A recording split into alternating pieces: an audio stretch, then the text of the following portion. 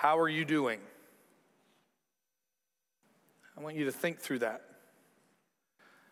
It's the most natural and normal thing for us to do immediately after a catastrophic event, for us to change up things, to focus on them, to be somber, to be mindful, to be reflective, to be prayerful. That's normal. But just like my friend Kyle was telling me, the guy that you saw on the news a lot this past week, had a real good opportunity in the middle of the week. I've been texting him, telling him I've been praying for him, and he called me one night, and it was good to hear his voice, and I asked him that question, hey, how are you doing? And he was just describing just how crazy it's been in terms of all of the questions, and obviously with his job, trying to help on a number of different fronts. But then we were just describing that there'll be a day, and it's already come and gone, when instead of the Hastings parking lot being full of trucks from different parts of the country, that they would all go home, and then we would still have to unpack this. That there are people still definitely in the very initial stages, those first formative stages of grieving, of still trying to get their head around how catastrophically different their lives are going to be now. Let's not forget that there are people that are still in the hospital that need our prayers. And I know that tendency that we have, we need to remember and move on. We need to remember and move on. And part of that is just like time, it just catches us. And so it's easy for us to, have you noticed you probably talking a little less about it this Sunday as you did last Sunday? But there's a lot that we still need to make sure that we're aware of, which is there are a lot of people that need us to continue to pray for them. Maybe there's a lot of people that we need to say thank you to. When we gathered as a staff on Monday, we just couldn't help but think about, not just for an amazing staff at Stillwater Medical Center and a great police department. So grateful for all the work that Kyle and the rest of the team did, and the first responders and everything that they did. But I think Monday there were a whole new level of first responders known as school teachers. And they're dealing with questions. My wife and I had to have children carefully spaced out to deal with their questions. And imagine having a room full of like 15 to 20 first graders that want to talk about it. And so let's remember to pray for them. Let me remind you that last week it seems like the most normal and natural thing to say, hey, we're here for you. Let us know how we can come alongside and help you process, help you kind of think through this. We've got both professionals and lay people that would love to just come alongside and to say you don't have to go through this alone. And maybe last week you were fine, and this week things are getting a little more complicated. Know that even though and I get it, I'm not upset that all the news people are gone. I totally understand how the world works. But now let us remember that we are called not to just have periodic moments of silence, but because we are the people of God, there is something like foundationally different. I'm not talking about the kind of silence where I don't know what to say to God and the Holy Spirit speaks on my behalf because I just know how to groan. That kind of silence is a good silence. But for people who don't know the Lord, the best that they can do is offer a moment of respect. But we, through Jesus Christ, have a path to the King of Kings. And we can pray to the God who loves us and them. There's so many things that we can be praying for and need to continue to pray for. So let's not forget that. Let's do more than just give lip service to the let's remember. Let's genuinely come alongside one another and continue to bear one another's burdens. Amen? Let's do this. Let's be the church. Let's pray now. And so God, we thank you for your continued presence in the midst of our pain and your continued promise in the midst of our confusion. I thank you for what you have done and for what you continue to do. I pray for those right now that are kind of watching everybody else move on and they're stuck. And that could be for a ton of reasons. Father, I pray for those families that are grieving at the deepest loss level. And that your presence would be there for them. And that you, the God of all comfort, would comfort them. God, I thank you for the incredible team of first responders that have been your ambassadors knowingly or unknowingly. And I thank you for so many things that we were able to be grateful for. We just wonder how or why that happened. And yet, Father, it seems like that when tragedy strikes, we know how to wonder why you allowed it to happen and then fail to realize that the same God provided a tremendous amount of care and comfort and healing. And God, I pray that for those families that are still dealing with just sights that were seen, especially by little ones, that God, you would provide for them wisdom to not just provide answers, but to provide their presence and truth about you. God, may we continue to be the church. God, I love this city. I'm grateful to be a part of it, truly grateful. And I can understand when we talk about still water strong. I just pray for those of us who know you, realize that we're talking about a different kind of strength that only your Spirit can provide. And Father, may we not just hold on to that, but may we deeply share the hope that we have and the reason why we have that hope and how that's Jesus. In essence, Father, lead us to be the church. And it's in your wonderful Son that we pray these things. Amen. Okay, we are now going to continue our series on the gospel of the law and the land. And whether you like it or not, I've actually had 2 weeks to prepare this. And so I've had some time to reflect on this. Why don't we turn up the lights, because I'm going to need you guys to be able to see each other here in a second. We are going to be looking at Deuteronomy chapters 27 and 28, but not specifically. If you want to turn in your Bibles, you don't have to do that now, because in a little bit we'll get there. That's actually going to be Deuteronomy 30, where we're going to be talking about what actually is the perspective that Moses wants the children of Israel to have of God and of his commandments or his laws. But what I would like to do this morning, in light of what our story is about, which is the people of Israel speaking the truth to one another. You've heard the Bible say this. Speak to one another words of truth, sing songs and hymns and spiritual songs. And often we know what that's like one-on-one, but we really don't know what it's like people to people. In Deuteronomy 27, actually mountain to mountain. And so we're looking at this particular encounter in the book of Deuteronomy where Moses is telling the people, when you get into the land, there's going to be a couple of mountains. One Mount Ebal and one Mount Gerizim. And what I want you to do is divide up amongst the tribes. And I want these tribes to line up on this side of the mountain and these other tribes to line up on this side of the mountain. And I want you to speak to one another. I want you to remind each other, like at a very specific moment in time, what God has said and what God has in fact promised. It's good for us to do that, to speak that kind of biblical truth to each other, and we just don't do it very often. One of the problems that I realized was growing up a Canadian, where I have this huge country that I'm a part of. Whenever I read Bible stories, and I kind of think Israel's kind of like Canada, and it's really not. I hear the word mountain, and I spent some time growing up near the Rocky Mountains. And so I have this picture of a mountain. And when I had a chance to go to Israel a couple of years ago, it was amazing. We're taking this bus tour, and this says, okay, we're going to stop here for a moment. You got to see this site. It's rather amazing. And unlike a lot of our sites where they have like a gift shop and then another gift shop and then a gift shop to say that you were at this gift shop, instead of having that, it was actually rather plain. It was just this road beside this field. We get out, tour guide says, oh, by the way, little small thing happened here, the battle between David and Goliath. Okay, whoa, wait a second here. Right there? Yeah, right there. How do you know? That's the big question. Ryan Smith still doubted about everything he saw on the trip.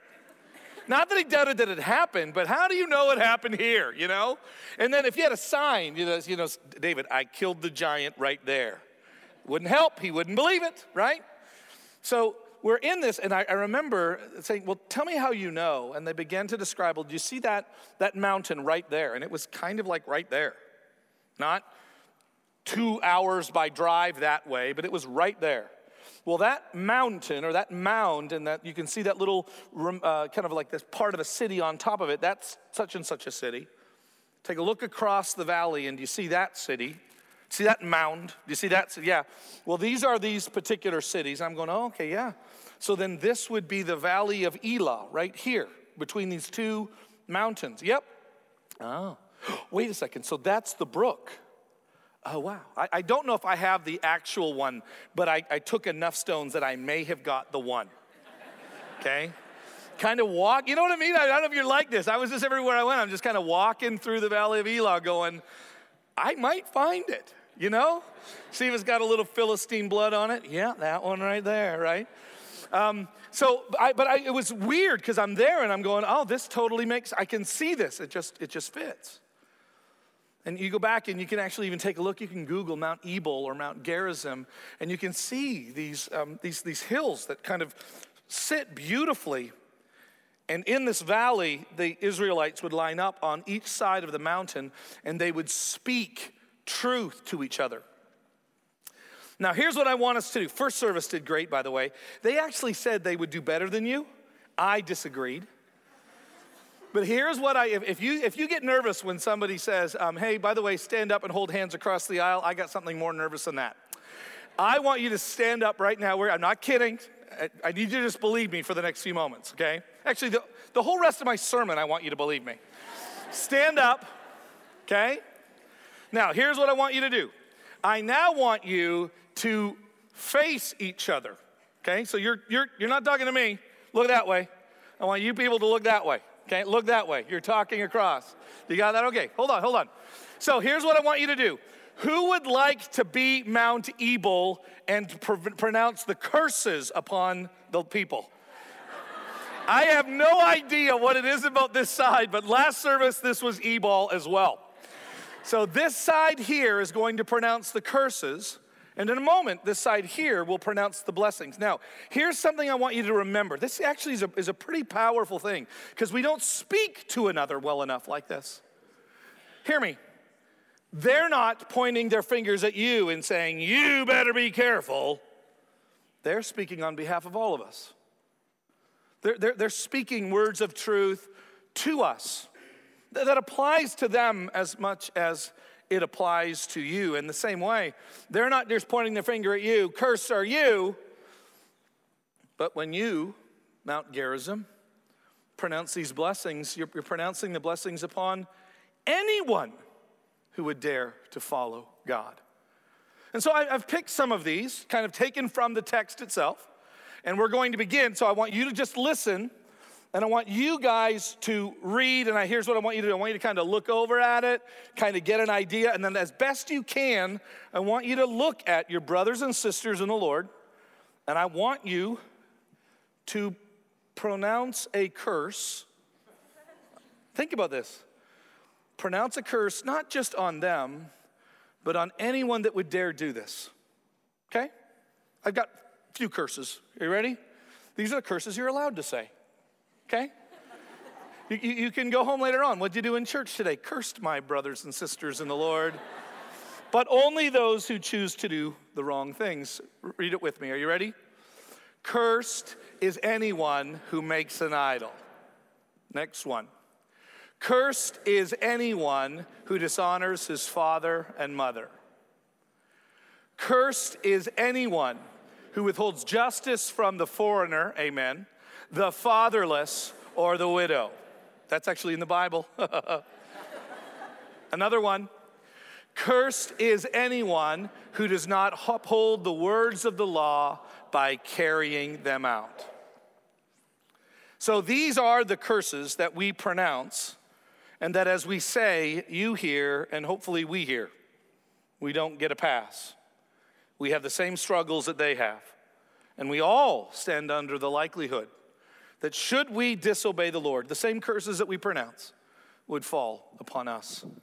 And now, the eternal optimists, the Gerizim people. We are now going to pronounce the blessings, not just upon us and not just upon you, but upon us. Same thing. If you fully obey the Lord your God and carefully follow all his commands I give you today, the Lord your God will set you high above all the nations on earth.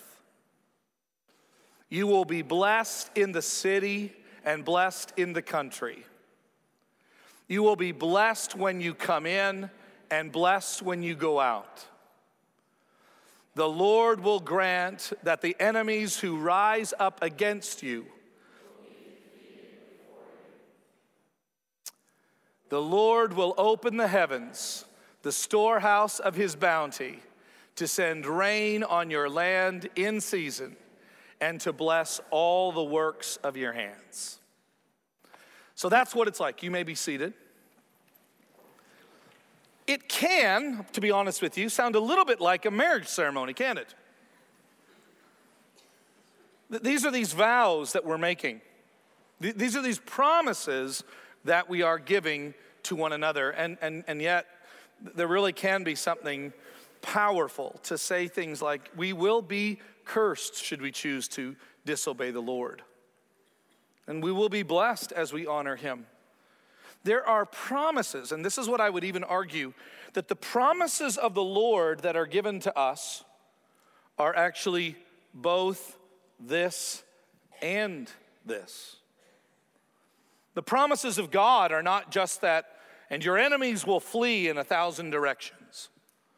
The promises of God are, and should you choose to rebel against me, should you choose to not be faithful to me, then this will be the judgment that you will face. And this is what the nation of Israel had an opportunity to partake in. Now, I don't know what you think about this, but I had to admit that I've got this issue wrong a number of times. I love to talk about who God is and what God is like. And sadly enough, I have misunderstood him a number of times, and even in the context of a sermon, shared that misunderstanding with others.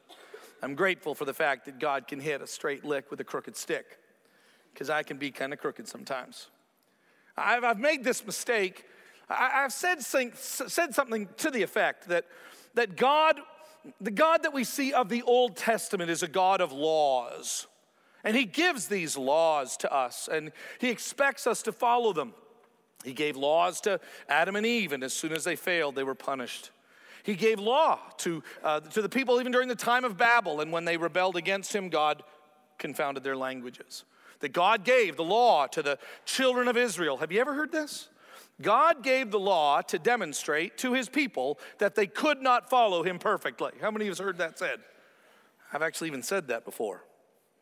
Biggest problem? It's not biblical. I don't like, what I don't like, I guess, I don't like the verses. It's really not law versus grace. What that seems to somehow describe is that God changed his mind, or just like with time, as things kind of relaxed, as people just grow up, they realize, let's not make a big deal out of small things. And in the same way that our culture just kind of just loosens up a little bit, maybe God did too. Again, not biblical. Like what we're actually going to see as we take a look at how Moses, just after the reading of the law back and forth to one another, the blessings and the curses, Moses in his final description, in his final commands to the people of Israel, is going to describe the law in terms where you might be surprised. You might say, I never really noticed that the law was described this way. I guarantee you this, you didn't get the idea that God created a legal system to just demonstrate how messed up we are, set us up for failure from the beginning, is actually the farthest thing from the way Moses describes it. Okay, we're there, Deuteronomy 30. Are you ready?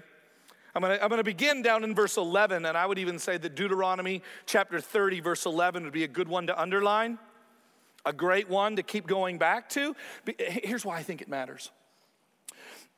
When you come to faith in Jesus Christ, had a great example of that today. When you come to faith in Jesus Christ, we love to celebrate grace, God's mercy, God's grace, God's mercy. And we can celebrate that. You can't measure up, and you can't. All these are true statements. Jesus died for you, true.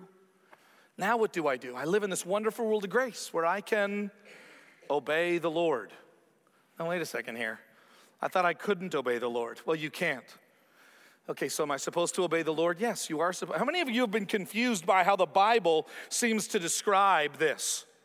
So what is it? And the answer is yes. Truly, the answer is yes. We like to pit these things against each other. And when more that you read God's word, the more you see how it fits together. And it's not as confusing as some preachers have made it. I'm telling you, it's not as confusing as some preachers make it. Moses says this. Look at Deuteronomy chapter 30, verse 11. We're going to look at verses 11 through 14. And you tell me if God gave the law to just show people, you can't do this. Verse 11. For this commandment, Moses there is speaking kind of uniformly about all of these commandments kind of fit under one commandment, which by the way is what? To love the Lord your God. The second is like the commandment. Love your neighbor as yourself. And these, all the commands of God hinge. Loving God. This commandment that I command you today is way too hard. No, not too hard for you. Neither is it far off. It's not in heaven that you should say, who will ascend to heaven for us and bring it to us, that we may hear it and do it. Neither is it beyond the sea that you would ever say, who will go over across the sea and bring it to us, that we may hear it and do it. Essentially, what Moses is saying is that, do you realize that thunder that just spoke, that the word of the Lord, which was clearly articulated as I give you the description of his way, of his expectations, of his decrees, of his commands, is that there's no way for us to kind of make him do that, that instead of all of the other gods, which basically said, hey, try reading tea leaves, count the stars, watch and see if the blood moons line up. That's how you're going to know what's going on. Take your goats when they give birth, cut them open, see what's happening. Really? This is how we're supposed to figure out the creator of the universe and all that he expects from us? Really? Come on, 7. That's what we're going to be doing? Answer is no. It's not up there that we have to say, how do we get up there and get it? It's not way over there. How can we go way over there and somehow discern what God wants from us? Moses says it is not these things. It is not too hard. For those of you that are married, you're really going to know you're going to get what I'm about to say. Does it ever drive you crazy when your spouse has an expectation for you, of you, from you, and they don't articulate it? They just wait to see if you're going to do it. And then when you don't do it, they let you know you didn't do it. And then you're going, I didn't even know I was supposed to do it. And then this is what you get. How did you not know? And I'm going, easy, you didn't say anything to me. To which I get the same response. I don't know how you didn't know. I don't know how you could expect. Anybody been in that marriage?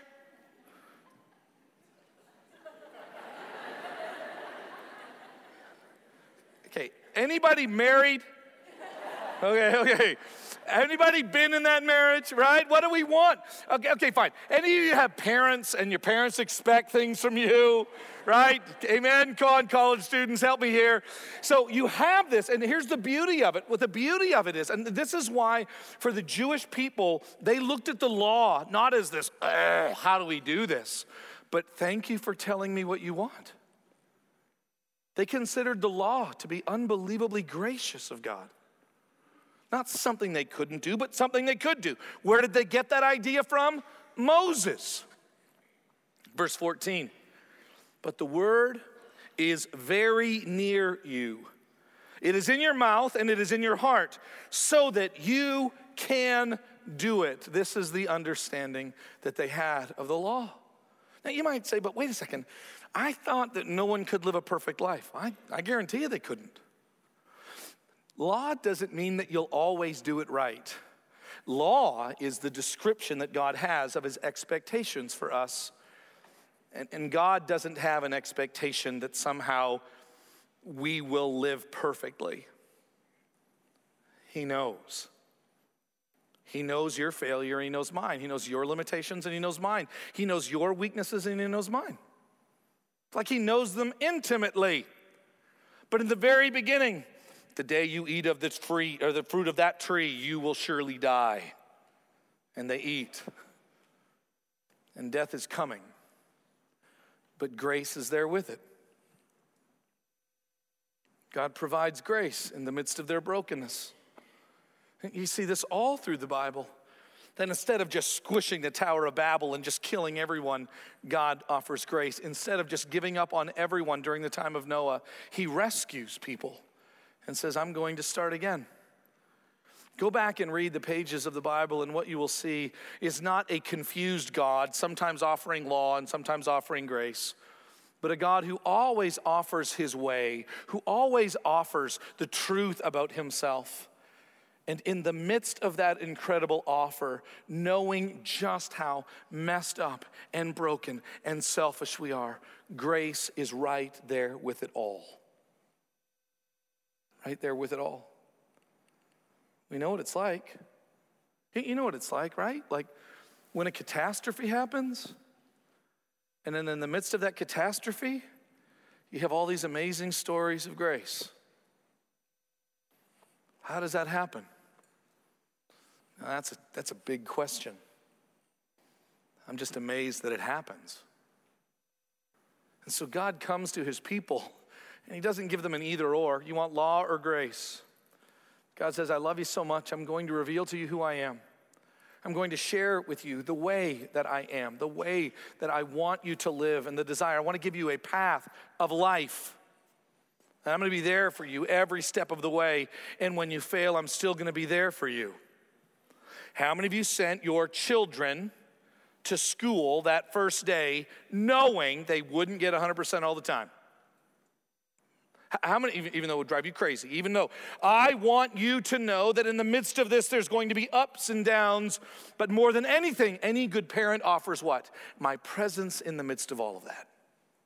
Do your best, and you know that your child's best, comes with limitations, right? Comes with failures, comes with mistakes. And in the midst of all of that is grace. That is the Lord. That is God. That is the gospel that we see living through the law and the land. One of my greatest desires in ministry is for you to have, anytime I preach, for you to have a full understanding and appreciation of who the God of the Bible is. Not some schizophrenic version of a God who used to be angry but finally mellowed out. It's just not the truth. Jump down to verse 15 and see how this continues. See, Moses says, I have set before you today life and good. That's when we follow God's plan. Death and evil. That's when we choose to rebel against God's plan. If you obey the commandments of the Lord your God that I command you today, and notice how we do this. By what? By strict obedience and legalism. See, that was never God's plan. That's man's way of manipulating the law. That's not God's plan. God's plan isn't for you to do it whether you like it or not. Just be obedient. No, that would be self-righteousness. How do we obey the law of the Lord? Right here. By loving the Lord your God. By walking. That word there is kind of a word that both in the Old and New Testament, it literally means like staying in the path. I need to stay in the path. This path of God, this path of blessings, this path of righteousness. Blessed is the one who. And by the way, cursed is the one who. Who what? Cursed is the one who wanders off the path. Blessed is the one who stays in the path. This is how the children of Israel, and I would even argue the people of God, have always seen themselves. You know, one of the first descriptions of the early Christians people of the way. They were the people of the way. The way of what? The way of Jesus, which we see as the perfect fulfillment of the law. So this incredible description that we have about obeying him comes by loving and by walking and by keeping his commandments and statutes and rules. And then you shall live and multiply, and the Lord your God will bless you in the land that you are entering to take possession of it. And what I find interesting is that I think this is what it means by orange. You know, we talk about orange, families and the church coming together to do discipleship together. So instead of dropping off your kids and then us kind of taking care of the spiritual component and then giving them back to you, and then you do kind of, baseball and mathematics, and then you bring them back and we do a little bit of Jesus to them, and then they go off and they kind of learn some usable skills, and then you give them back to us and we're going to give them some more Bible. That's not biblical. We're partnering together. In what? The way. The way. So when your son or daughter comes home and says, listen, I want to go out and hang out with my friends, and I've got my driver's license now, and it's Halloween, can I go? Like a Christian parent doesn't say, well, whatever you do, you better not have sex, and whatever you better do, better not get drunk, and whatever you do, because that's bad. No, we describe the way. Like, this is what the way looks like. This is what it means to follow Jesus. This is the way. This is the way that we live. This is the way that we speak. This is the way that we treat one another. This is the way that we honor God with our bodies. This is the way. It's not a threat. It's just the way. And we do this. This is how we love God, honor him. And when parents really nail this, when they really get it, they're not issuing just moral commands. They're reminding their children of the way. When you and I nail it, it's not when we have moral commands for one another, but when we describe the way. Verse 17, some harsh reality. God knows, by the way, that not just the children of Israel, but everybody kind of falls woefully short. Look at this, verse 17. I'm not talking about the kind of mistakes that we just make in the journey, but I'm talking about now rebellion.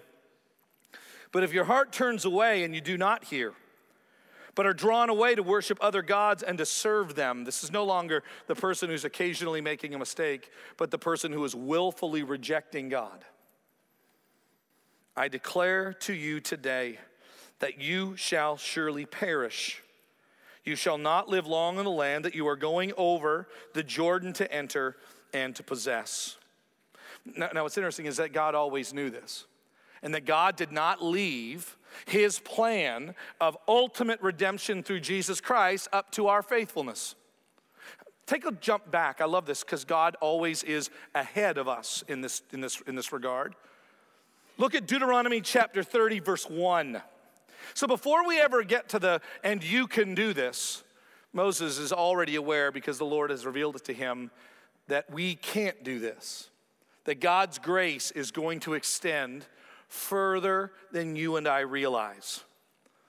God tells the children of Israel, I know how this is going to go, and I know that you're going to start out as a nation with the best of intentions, and I know you're going to hear, and on the day when we say the curses and the blessings, we're going to be brutally committed. It's kind of like that first day. It's that first week of your marriage, and you're going to make this work. And now all of a sudden it's 10 years in, and I don't know if I can do this anymore. God knows. God knows your breaking point. Not in your marriage, but with him. And God knows collectively, because it's not just about individuals, God knows collectively our breaking point. And I love the fact that God says, and by the way, I'm not stuck with that. I've got a bigger plan. Look at verse 1. And when all these things, which is the rebellion of the people of Israel, and when all these things come upon you, the blessings and the curse, which I have set before you, and you call them to mind among all the nations where the Lord your God has driven you, in essence, because of your faithlessness, and you return to the Lord your God and all of your children, and obey his voice in all that I command you today with all your heart and with all your soul, then the Lord your God will restore your fortunes and have mercy on you, and he will gather you again from all the peoples where the Lord your God has scattered you. In verse 6, and the Lord your God, this is how great our God is, and the Lord your God will circumcise your heart and the heart of your offspring, so that you will love the Lord your God with all your heart, with all your soul, that you may live. This is the great plan of God, to give us the way, to make the path clear. And then in the midst of our failure, as a community, in the midst of our failure as individuals, God does not leave the glory of him or the eternal plan of him up to us, but provides a way. And that way is Jesus. Jesus is the one that makes all this fit together. And I don't know what you think about this word law. Hopefully, I don't know if I want you to love it. I just want you to understand the depth or the riches that it has in the Bible. Paul calls it holy and good in the book of Romans, where he's also celebrating the greater good, which is Jesus Christ. So here's how I believe it is. That let's just call it this way, God's expectation, okay, the law, never excluded his grace, ever. Nowhere in the Bible did his law exclude his grace. Better yet, God's grace, which we see not just in the New Testament, but throughout the Bible, God's grace never excludes his expectation. That's one of the reasons why the Apostle Paul can use this phrase. When he's talking about us loving and caring each other, here's what he says, and he doesn't have to apologize for it. Under the power of the Holy Spirit, Paul says, as we love and care for one another, he says this, and thus fulfill the law of Christ. He didn't say, and thus fulfill the grace of Jesus, which really has no expectations. No. These aren't expectations by which we could ever stand before God and say, I did it and you owe me. No one can do that. We are saved by grace alone. We are saved by our trust in what Jesus Christ did for us. But God's law never came without his grace. And it's God's grace that was given from the beginning to the end never excludes his expectation. Everyone who gets this right, Abraham, Peter, and hopefully you, realize that God's grace is before you, it is after you, it is underneath you. God's grace, through the example and then the specific work of Jesus Christ, has always been afforded to you and to everyone else, so that you and I can truly be blessed. Not the kind of blessing that keeps us in the land that we were reciting back to one another, but the kind of blessing that can actually bring us into the presence of God. Because what we actually have in Jesus Christ is not just a generic curse, but we're talking about the curse. The Bible actually says, and cursed is anyone who hangs on a tree. And Jesus takes on our curse. Jesus takes on himself the curse that provides the blessing of grace to us. And that's the gospel that we find in the law and the land, the gospel that we find that God has prepared for us. That in spite of our failures and in spite of our best intentions, we are still men and women in need of a Savior. And Jesus took care of our greatest problem, and that is our sin. And then through the giving of the Holy Spirit, Jesus has taken care of any kind of effort that you might have to try to please God, and Jesus gave you the Holy Spirit. Jesus gave me the Holy Spirit, which now is the empowerment of us to say no to sin and yes to righteousness. Romans 8. Like, do you realize? This is why I never understood why Christians love to say, I can't do that. I can't do it. It's just too hard. I can't forgive. I can't do it. I can't overcome my fears. I can't do it. I can't remain faithful. I can't do it. I've got to give in to this temptation. I'm not going to say, I believe in you. No, I don't believe in you. I don't believe in me. I know the failures. But I believe in him. I believe in his continued grace. Do you? And I believe in the indwelling of the Holy Spirit in each and every one of us. And that is the amazing picture that we see in Deuteronomy all the way to the book of Revelation. Let me read to you as I close. Some great blessings. My favorite book of the Bible is the book of Revelation. And at the very in that book within it, there are a few woes and a few curses that go through the book. But kind of sprinkled throughout the book are 7. That's an important number in the book of Revelation. 7 blessings. And all of them have to do with Jesus. The Bible says, for us who are followers of Jesus Christ, Revelation 3 verse 1, blessed is the one who reads aloud the words of this prophecy, and blessed are those who hear it and keep or do or obey is the literal Greek word, who obey what is written in it, for the time is near. Revelation 14:13, and I heard a voice from heaven saying, write this, blessed are the dead who die in the Lord from now on. Blessed indeed, says the Spirit, that they may rest from their labors, for their deeds will follow them. See, people that have this law versus grace thing hate that verse.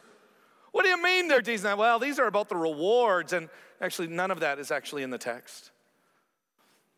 We know for a fact that there are no deeds that I could do to earn God's grace.